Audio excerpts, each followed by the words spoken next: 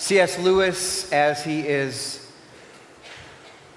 wont to do or noted to do, always summarizes a most profound truth in a most memorable way.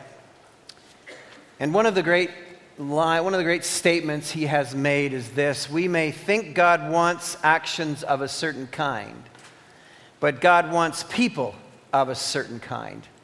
You know, I regularly need to hear that statement because we, in our culture, we're activist people, we're busy people, we're production-centered people. We believe that God has projects and plans and ideas for us to undertake, and it really is necessary for us regularly to come back to this truth, which is really, truly profound and really absolutely summarizes the reality of God. We may think God wants actions of a certain kind, but God wants people of a certain kind.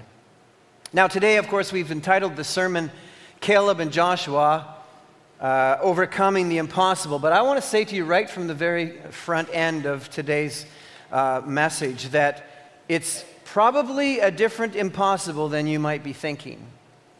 Those of you who know the Caleb-Joshua story, you know the story of the people of Israel who were fast-tracked out of Egypt, out of slavery in Egypt. And we pick them up about just a little over 2 years into their life of freedom in God, or have been released from Egypt. And they've been wandering around in the wilderness a little bit, but they were on a mission to go to the Promised Land. And so they arrive on the edge of the Promised Land, and we're going to look at today the discovery that within that land were all kinds of obstacles and challenges and big people and all of that kind of stuff. And so at first glance we look at this lesson and we say, aha, the impossible is to take possession of that land and all the obstacles are in that land. But I want to submit to you today that I think the impossible of the story is something entirely different.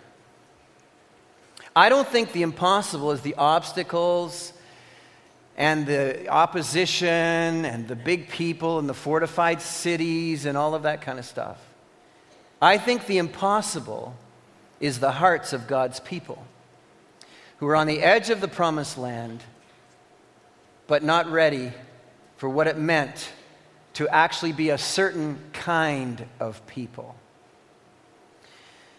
You see, taking possession of the land is what we think is at first glance what this is all about, but I think it's taking possession of purchased hearts. And I believe that story is timeless. I believe it applies absolutely to us.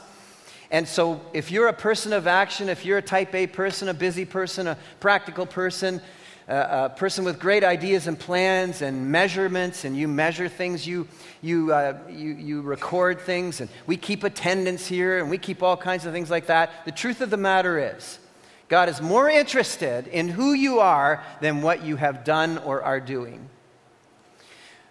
Would you pray with me? Father, as we pause this morning to hear from you, I know I feel this way all the time, Lord, but once again, we are upon a message that is of such critical importance for our lives, that to miss this is to really miss what it means to live the life of the Christian.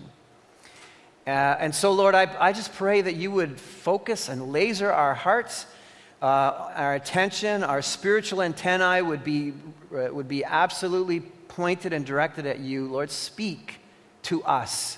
Your servants are listening. May we hear with spiritual ears, Lord, to hear and receive and welcome what you have for us, even though it's a hard lesson, because so many of us struggle in this area. Lord, it is a lesson of liberty and victory. And to welcome this into our lives is to really experience what it means to have the victorious Christian life, which we long to have. And so, Lord, I pray that you would lead us in every way, and that your Spirit, oh God, would visit us powerfully this morning, I pray, for Jesus' sake. Amen. There are two kinds of people in this world. There are people who trust the Lord to save them, and there are people who believe that they have to save themselves. That's how our world breaks down. But it can be finely tuned a little more clearly than that when we take it even into the Christian community, because you either trust the Lord and are fully dependent upon Him, or you live most of your life trusting in yourself. Self-reliant, self-made. And as we launch our way into this message, you will discover perhaps that you may be more self-reliant than you have been admitting to yourself. You see, in our best of moments, we are regularly trusting in our own strength, our own limitations. I want to take you into the heart of this lesson from the Scriptures for a moment, and then I want to make about 3 observations today from the text. And if you have your Bibles, and I hope you do, I'd love to hear pages turning. Even better than electronics. But electronics are good. Hold up your Bibles if you have your Bible here this morning. Hold them up. All right. How about the electronics? Oh, there's lots of those too. There you go. All right. As long as you have God's Word with you, we're all set. In Numbers chapter 13, I want to start, because I want you to notice something in a couple of the first front-end verses. Verse 13, or chapter 13, verse 1. The Lord said to Moses, by the way, it's the 4th book in the Bible, so in case people are racing to their index, it's the 4th book in the Bible. The Lord said to Moses, send some men to explore the land of Canaan, which I am giving to the Israelites. For each ancestral tribe, send one of its leaders. So at the Lord's command, Moses sent them out from the desert of Paran. All of them were leaders of the Israelites. Now, turn over to verse 26. So we're told, of course, in the in-between verses, that they go into the land, and they look around, and they see stuff, and they see some of the fruit of the land, and they make a big deal of having to carry a bunch of grapes between poles. That's kind of exciting. And pomegranates and figs, that's not exciting. And there are 40 days. It says there are 40 days in there, looking around, snooping around. And then we get to verse 26. They came back to Moses and Aaron and the whole Israelite community at Kadesh, in the desert of Paran. There they reported to them and to the whole assembly and showed them the fruit of the land. They gave Moses this account. We went into the land to which you sent us, and it does flow with milk and honey. Here is its fruit. But the people who live there are powerful, and the cities are fortified and very large. We even saw descendants of Anak there. The Amalekites live in the Negev. The Hittites, Jebusites, and Amorites live in the hill country. And the Canaanites live near the sea and along the Jordan. Then Caleb silenced the people before Moses and said, we should go up and take possession of the land, for we can certainly do it. But the men who had gone up with him said, we can't attack those people. They are stronger than we are. And they spread among the Israelites a bad report about the land they had explored. They said, the land we explored devours, or literally kills people. That's what they said. Those living in it. All the people we saw there are of great size. We saw the Nephilim there. The descendants of Anak come from the Nephilim. We seemed like grasshoppers in our own eyes, and we looked the same to them. That night, all the people of the community raised their voices and wept aloud. All the Israelites grumbled against Moses and Aaron, and the whole assembly said to them, if only we had died in Egypt or in this desert. Why is the Lord bringing us to this land only to let us fall by the sword? Our wives and children will be taken as plunder. Wouldn't it be better for us to go back to Egypt? And they said to each other, we should choose a leader and go back to Egypt. Then Moses and Aaron fell face down in front of the whole Israelite assembly gathered there. Joshua, son of Nun, Caleb, son of Jephunneh, who were among those who had explored the land, tore their clothes and said to the entire Israelite assembly, the land we passed through and explored is exceedingly good. If the Lord is pleased with us, he will lead us into that land, a land flowing with milk and honey, and will give it to us. Only do not rebel against the Lord, and do not be afraid of the people of the land, because we will swallow them up. Their protection is gone, but the Lord is with us. Do not be afraid of them. But the whole assembly talked about stoning them.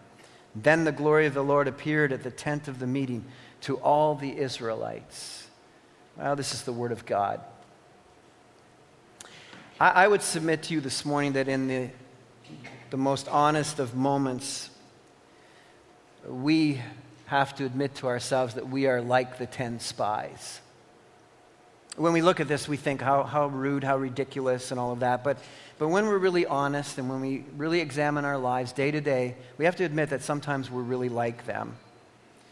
The problem is we've been relying so long, many of us, on our own strength and our own abilities that we measure everything that God asks us to do against our own resources.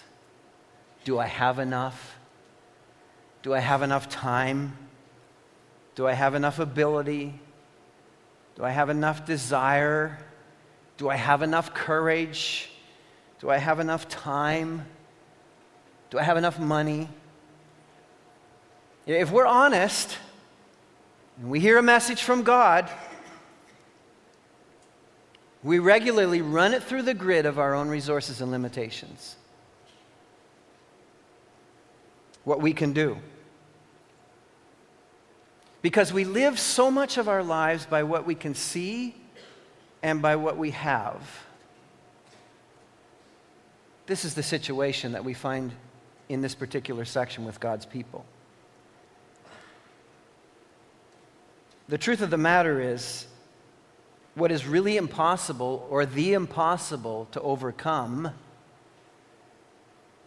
is our dependency on ourselves and our own resources before Christ can be fully formed in us. That's the big challenge in our lives.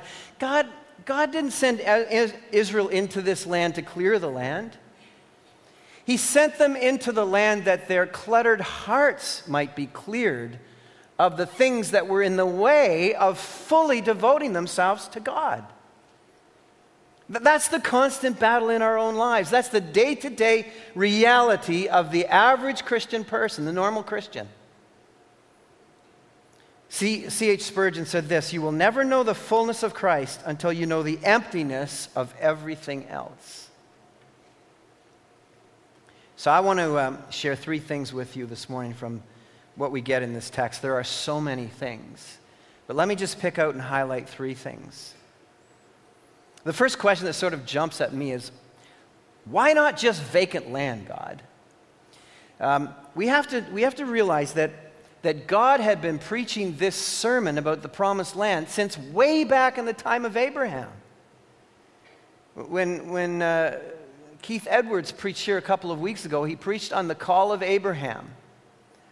And it was at the call of Abraham that God said to him, "I will make you as numerous as the sand and the seashores and the stars in the sky," remember? And he said, "And I'm going to give you a land where your people will take possession, and those who bless you will be blessed, and those who curse you will be cursed. I'm giving you that land, Abraham."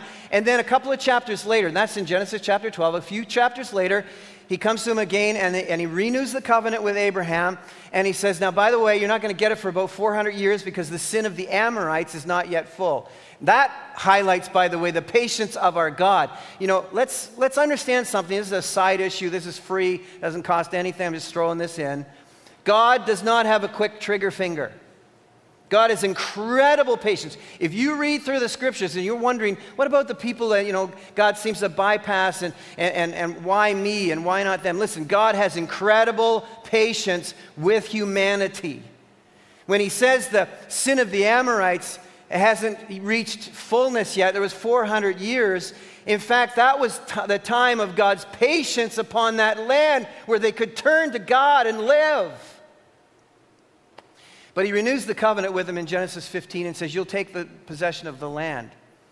And then, of course, we know that in God's providence and his plan, he takes the Israelite people, he rescues them, brings them to Egypt that they might be taken care of because he's calling out a people for his own name who will live to give and bring the fame of God to the world, which, by the way, is the history of redemption, which, by the way, is part of our history. We are continuing to make history as the people of God. This is our story. We are results of this story. And so, of course, they are in slavery to Egypt, and God, out of his mercy and his compassion, and because he's a saving God and he honors his promises and commitments, he brings them out of Egypt. He fast tracks them out of Egypt, and they get to go through the Red Sea parts, and they walk out of the Red Sea, and they're liberated from Egypt, and they're on their way to the promised land. And the covenant is renewed with Moses, and Moses, as the new leader of Israel, is reminded, by the way, Moses, I'm rescuing you out of this to take you to the people to the promised land. There I will form a people after my own name, a peculiar people who will live for me and serve me and honor me. And he reminds him. And out throughout all of the book of Exodus, there's this reminder and this constant sermon of God, the same sermon. The sermon is, I am going to take you to the promised land. I am a saving, redeeming God, the plan of God's redemption, to purchase for himself a people, to take them out of slavery and to move them into a place, into a relationship with him where they can grow and prosper and thrive and experience his blessings, just like we experience. Every spiritual blessing in Jesus Christ is ours. And so this plan of redemption is put in place, and God continues to preach the same sermon to them. And by the time when we get to Numbers chapter 11 or chapter 13, the sermon is now going to be applied. We hear lots of sermons. You've heard, if you've been a church brat like me since the nursery, I can't even begin to tell you how many sermons I've heard. But the rubber hits the road in life when the sermon is called upon to be applied to our lives. Lots of us are listeners to sermons. But now the sermon is to be applied. I'm giving you this land. Now I want you to apply the sermon to your lives. And of course, we realize that in this text, they reject the application of the sermon. They claim it's too hard. We can't take the land. The people are strong. They're fierce and all of that. And I make the first observation on the basis of this sort of general statement I've just made, created a picture and told you the story. And that is this. You and I are actually the impossibility of our impossibility. Now you're saying, what are you talking about? You are the impossibility of your impossibility. The truth of the matter is, God wants the right to use the impossible to overcome you. The first and the most major obstacle to applying the sermon of deliverance into the promised land was the people. Their own hearts. They didn't want to go in and take the land. They didn't want to apply the sermon. You see, among the biggest impossibilities in our own lives is the trading of our dependency upon ourselves and our own strength for God's strength and God's power. Why didn't they want to go in?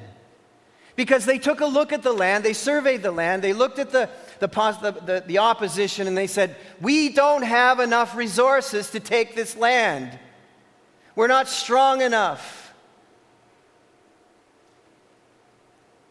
How does that happen in our lives? How do we go from a charged up about a sermon and a message from God, walking out of here, and by the time we get to our car, we start to make statements like, well, we don't have enough money to do that, right? I don't have enough courage to do that.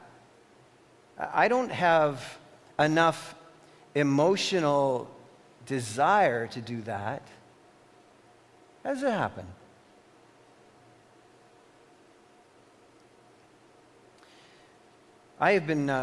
We've been a series of sermons that are building a case for God's rights in our lives.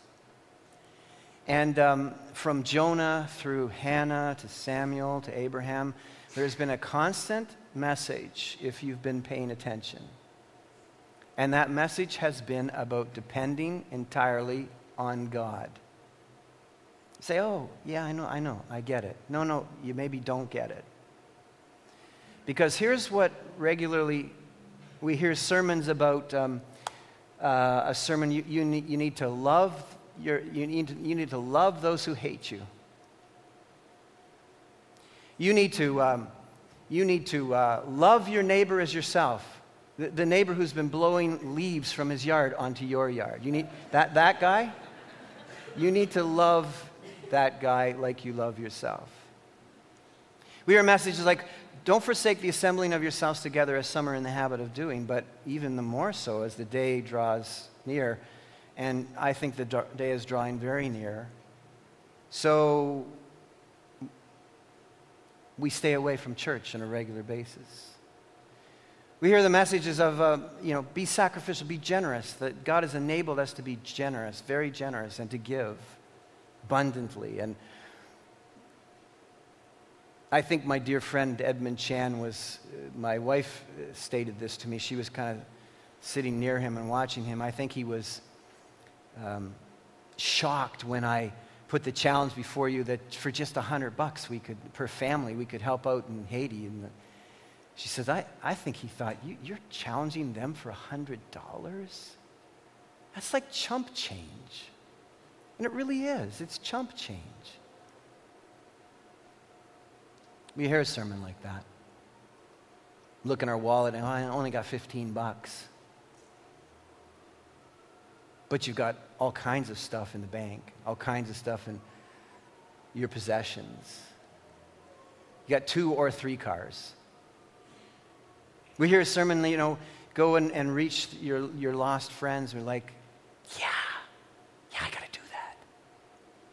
By the time we get anywhere near the car, it's like, I don't have time for that. I don't have time for disciple making. That's an investment of my life. I've got a life, And so it was with them. They were pampered by God. Pampered by God. He rescued them out of Egypt. They didn't have to do a thing. Just go. I'll part the waters for you. Just walk through dry land. I'll give you commandments, and I'll give you all that you need to live and information to live righteously. And I'll even feed you. You don't even have to do anything. You just sit in your chaise lounge every day, and I'll rain down food from heaven. I'll send quails, and they'll fly over, and you won't even have to shoot them. They'll just land on the ground, and it won't be roadkill. It'll be God-kill that you get to eat. And what did they do? Thank you, God. You're such an amazing God. Here's the fullness of our hearts. No, all they could do is grumble and gripe and complain and say, oh, we wish we had the leeks and onions and stuff back in Egypt. Give me a break. Slaves were not fed buffets. And then they grumbled about the water. Is God going to he's brought us out here and he's going to dehydrate us. Yeah, that's what God's into. And then just before this chapter, the senior staff rebels. Aaron and Miriam rebel against Moses, which is akin to rebelling against God. The mediator, the representative of Moses was simply leading and taking them where God wanted them to be. So when we come to this statement here and we say, well, maybe God should have just given them a vacant land, more pampering. No, more pampering wasn't causing them to love God more. It was causing them to gripe and grumble more about God. Why? Because he didn't have their full hearts. The first impossibility of every impossibility is you and me. Because we're so used to functioning on our own strength and our own abilities and our own savvy that we start living our lives as practical atheists, not having to trust in God, Give us this day our daily bread. Does that not assume that we're going to go back into God's presence tomorrow and ask Him for daily bread tomorrow? But so regularly, we just skip our prayer time with God. We skip it one day. We skip our reading the Word of God. One thing we were talking about in Hannah and Samuel, praying and listening to God. And oh yeah, we left here hearing the sermon. Yes, we have to listen to God. Yes, we have to pray. But did you pray this week? Did you read God's Word this week every single day? Because you know what? You skip it one day, and it's easy to skip the second day. And when you skip it the second day, you skip it the third day, and pretty soon it's the fourth day, and pretty soon you've skipped it for a week. And if you're not careful, pretty soon 1 week becomes 2, 2 weeks become 3, and you're walking around in life not really relying on God anymore. You're relying on your own strength, and then God brings you towards something that He wants to give you. Say, I can't take that. I can't do that. I can't love my neighbor as myself. I can't stand the guy blowing leaves in my yard all the time.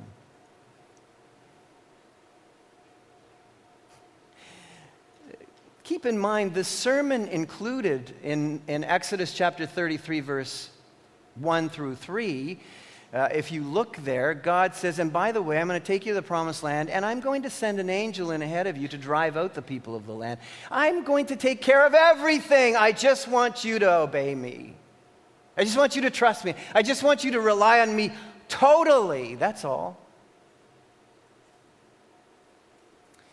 And here's what happens if you are not in constant communication with God, and you're not listening, you're not praying, you're not listening to His Word.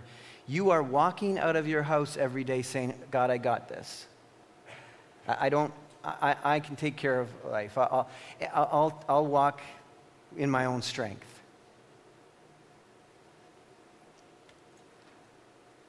And then you start to look around. You start to do an inventory or an audit of your life, and you start to realize, wait a second. I'm not applying anything I've heard in sermons. You know why? Because you can't apply in your own strength what you hear from God. You were never made to be able to do that. You can't withstand temptation. You can't handle sin. Everything looks big to you. Everything's an obstacle, an obstruction, and an impossibility. Of course it is.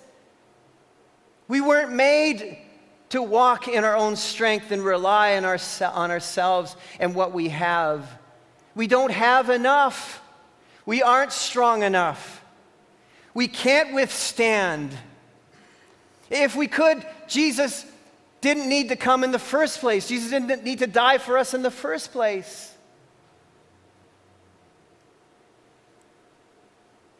You and I are the first impossibility of every impossibility.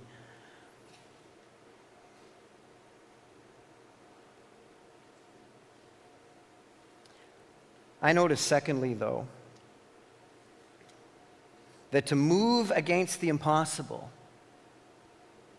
you need to right-size everything in your life.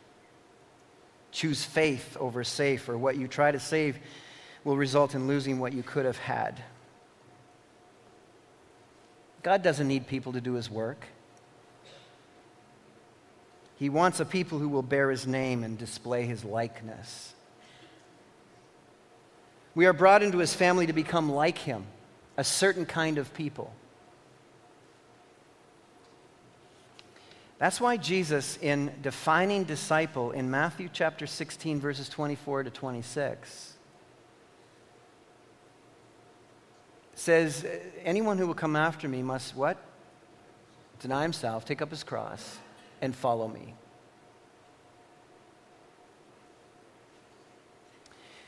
And then he goes on to say, do you remember what he says as it moves through the text there?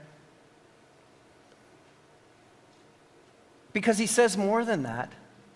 He says something really, really critical for us. For whoever wants to save his life will lose it. But whoever loses his life for me will find it. The life you want, if you try to manufacture in your own strength, will result in you losing the life that you want to have in Christ and that He wants to give you. That's why Paul said in Galatians 2:20, the very same thing, not I, but Christ. The life I now live in the flesh, I live by faith in the Son of God who loved me and gave himself for me.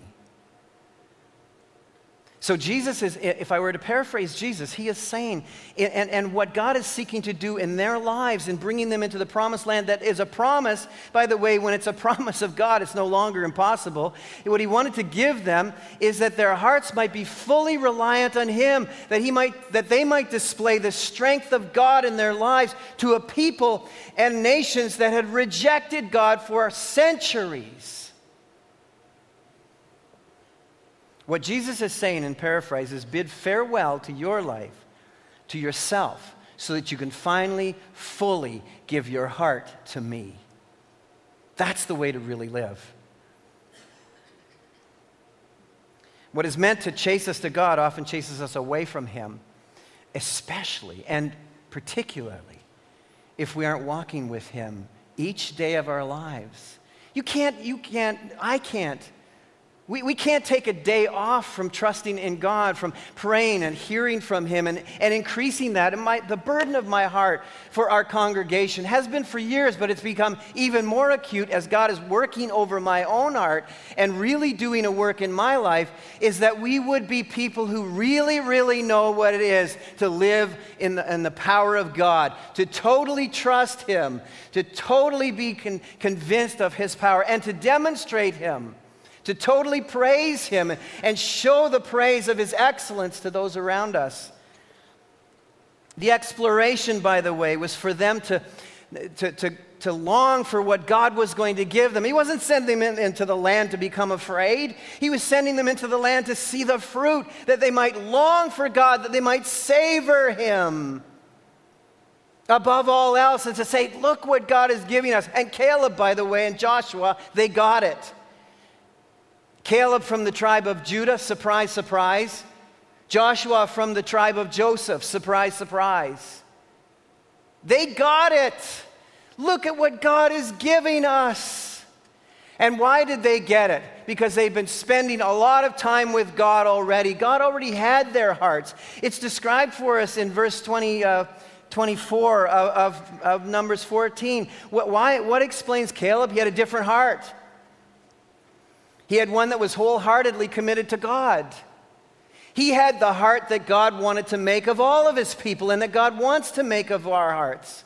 That's what this exercise is all about. God puts obstacles and obstructions in our way that we might get the idea that we can't do it without him, so that he now can manufacture in us the fullness of Christ. That's what he's about. That they might be convinced of their own need for dependency and surrender to God fully. So they made correct observations at the start. They said the land flows with milk and honey, and it did. They also made the right observation when they said we are weaker than them. And that's an observation you better get up every day and think, I am weaker than Satan. Because you are. You are weaker than the addictions that are dogging your life. You are. In your own strength, if you try to live any given day on your own strength, you are weaker than your addictions and you are weaker than Satan. Every day. This is an exercise of giving over our hearts afresh to God and saying, oh God, if you don't strengthen me for today's journey, I will surely fail. If you, the one who is in us, is not at work in me and fully at work in me, I will not be able to withstand the temptations that the tempter is sending my way. Oh God, I will not be able to hate or love the people who are hating me at work if you do not put the love of God afresh in my heart today. I will not be able to love my neighbor as myself today. I will not be able to go and ask somebody to come to the Christmas program this particular year, someone who doesn't know Jesus, if you don't put the courage in my heart to do so. Every day. You can't take a day off, ever. So they made correct observations about being weak. But then they started to do something that was really perverse. They started to change the reality. It started by when they said that in verse 27, they gave Moses this account, "We went into the land to which you sent us." You know, right there it tells us, because who really sent them? God sent them. They were on a God mission. And suddenly it's become Moses' mission. And that's the problem with taking a day off. When we take a day off, the mission is no longer Jesus' mission in our life, it is our mission. We've decided to make the mission about us. I can handle today, Lord. I'll check in with you maybe tomorrow, because today the mission is Rick, not Jesus. So it starts there, and then they start to say, there's humanosauruses in the land. They said they're gigantic. We look like grasshoppers. The land kills people. Who? They went to the land. They weren't killed. And then they start to describe the hills. They start to describe the river. They start to describe the sea. They start to describe the whole land. In 40 days, they hadn't been around the whole land. They had no idea what was happening in the Jordan. They had no idea what was happening in the Mediterranean. They had no idea what was happening in the mountains. They started to exaggerate how gigantic the problem of their life was. And of course, every problem will look really gigantic if you're on your own mission. And then the coup de grace. Nephilim are in the land. Now, see, if I was there, I would have stood up and said, wait a second. Nephilim? Those guys were drowned in the flood. There's no Nephilim. Now we know you're lying to us. But nobody spoke up. They all just started wailing and crying like they always did. Grumble, grumble, grumble. Let's go back to Egypt. Let's go back to our old addictions and slavery. Isn't that fun? They all went out of Egypt willingly. They couldn't get out of there fast enough. Is it the same with you? When Christ came calling, didn't you want to get out of your old life as fast as you could? Well, now God wants to take you deep into his heart. Not just spirit you out of your trouble, but actually deep into his heart.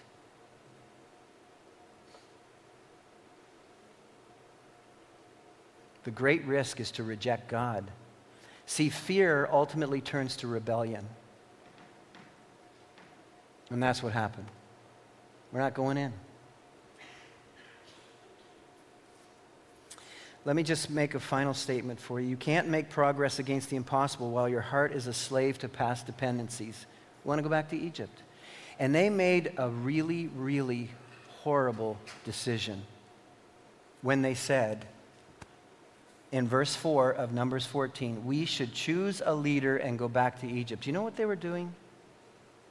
They were rejecting the plan of redemption and the mediator of their salvation. Are you hearing this? This is why this is so crucial. This isn't just it would be nice if you wanted to be a Christian who really depended upon God. Listen, their very heart and their hearts and eternity was on the line. Are you going to really reject God and his plan of redemption and his mediator? If we fast forward that to right now, do you know what this is? This is a statement of rejecting the salvation plan of Jesus. You see, what they were doing and what so many people do is they were saying, we want God, but we don't want his plans. We want to hedge our bet. Like, we want to make sure that we kind of got the God thing all right. So that we like the idea of God, but we don't like the idea of his lordship in our lives. Listen, the deal of salvation is a package deal. Jesus is the mediator of our salvation. He is the one who makes it possible for us to be saved, and it is his plan of redemption. We don't get to change the plan. We don't get to tailor the plan. Say, I don't like the plan. I don't like the rescue plan for me, God. I don't like how difficult it is. I don't like where you want to take me. I don't like what you're asking of me. I don't like the commitment and the sacrifice and the crucified life that you're asking of me. I do like you, by the way, but I don't like that. It's a package deal.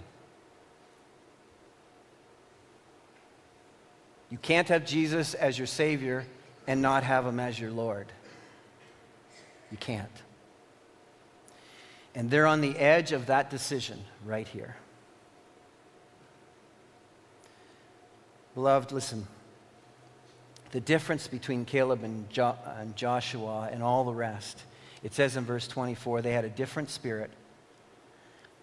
They followed God wholeheartedly. And my burden, which has grown immensely, is that maybe we're not growing deep into the heart of God, because maybe we're not really paying much attention to Him between Sundays.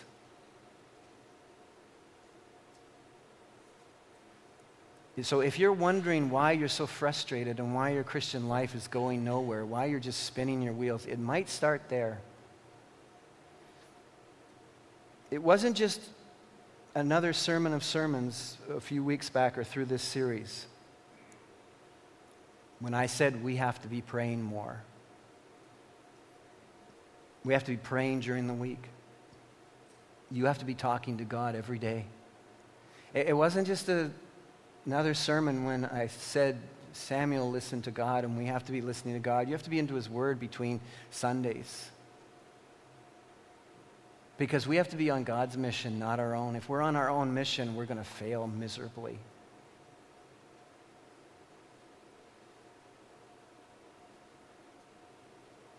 Caleb and Joshua could use the language that God will take care of us. If the Lord is pleased with us, verse 8, He will lead us. We're not leading ourselves. Don't rebel. Don't be afraid.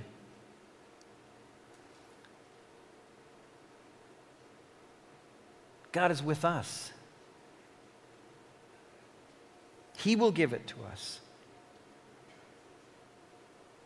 In verse 17, what God was always after and is still after is that He would construct a people after His own name who would, in verse 17, display the Lord's strength to those who've rejected Him. The whole point is that God might be noticed in a culture that is completely ignoring Him. The whole point is that we go loaded with God into our workplaces and into our marketplaces and into our schools, so that when people notice that we treat that person who's persecuting us well, when we love that neighbor beside us, when we're generous toward the things of God, when we seek to tell others about Him, they're amazed. What was with you? Well, what's with me is God is with me. To display His strength in a culture that had rejected Him, the same as our culture.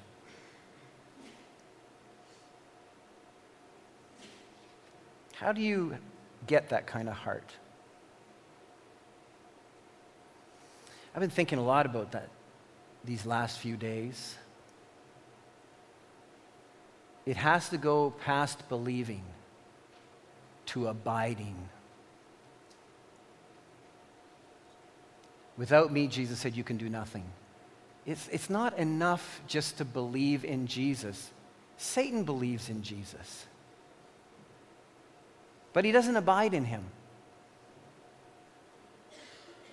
It's not enough just to be able to teach the truth, to teach what God can do. They had seen what God can do.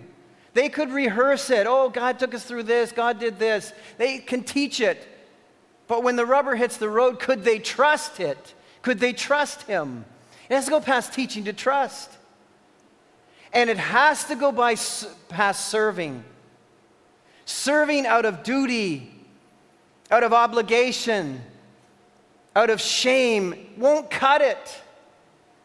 We serve Him because we savor Him. And the only way you'll ever savor Jesus is if you spend time with Him daily, growing to love Him more and more. There's no shortcut to any of this. I beg you, I urge you, I urge me, let's go deeper and further with God. He's not looking for certain kinds of acts. He's looking for certain kind of people.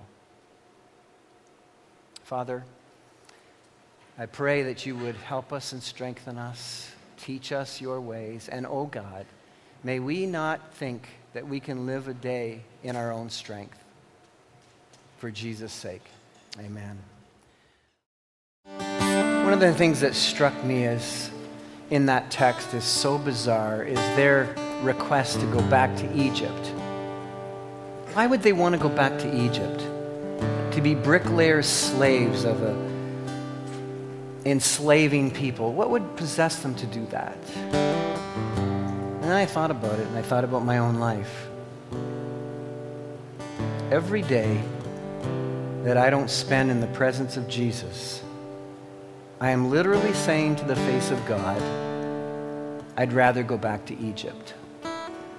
Because that's the way I used to live when I didn't know Christ. I lived on my own strength, making my own choices, trusting in my own abilities and resources. So every day, every single day that you ignore Jesus, you're actually saying to God, I'd rather go back to slavery. So the question's put for all of us to make a decision. Are you going to look with desire towards your past or to the prize of what's in front of you that Christ offers to you? How you make that decision every single day determines your eternal destiny and direction. Our Father, these are serious matters, which if we understand and read the text carefully, we realize you take very seriously.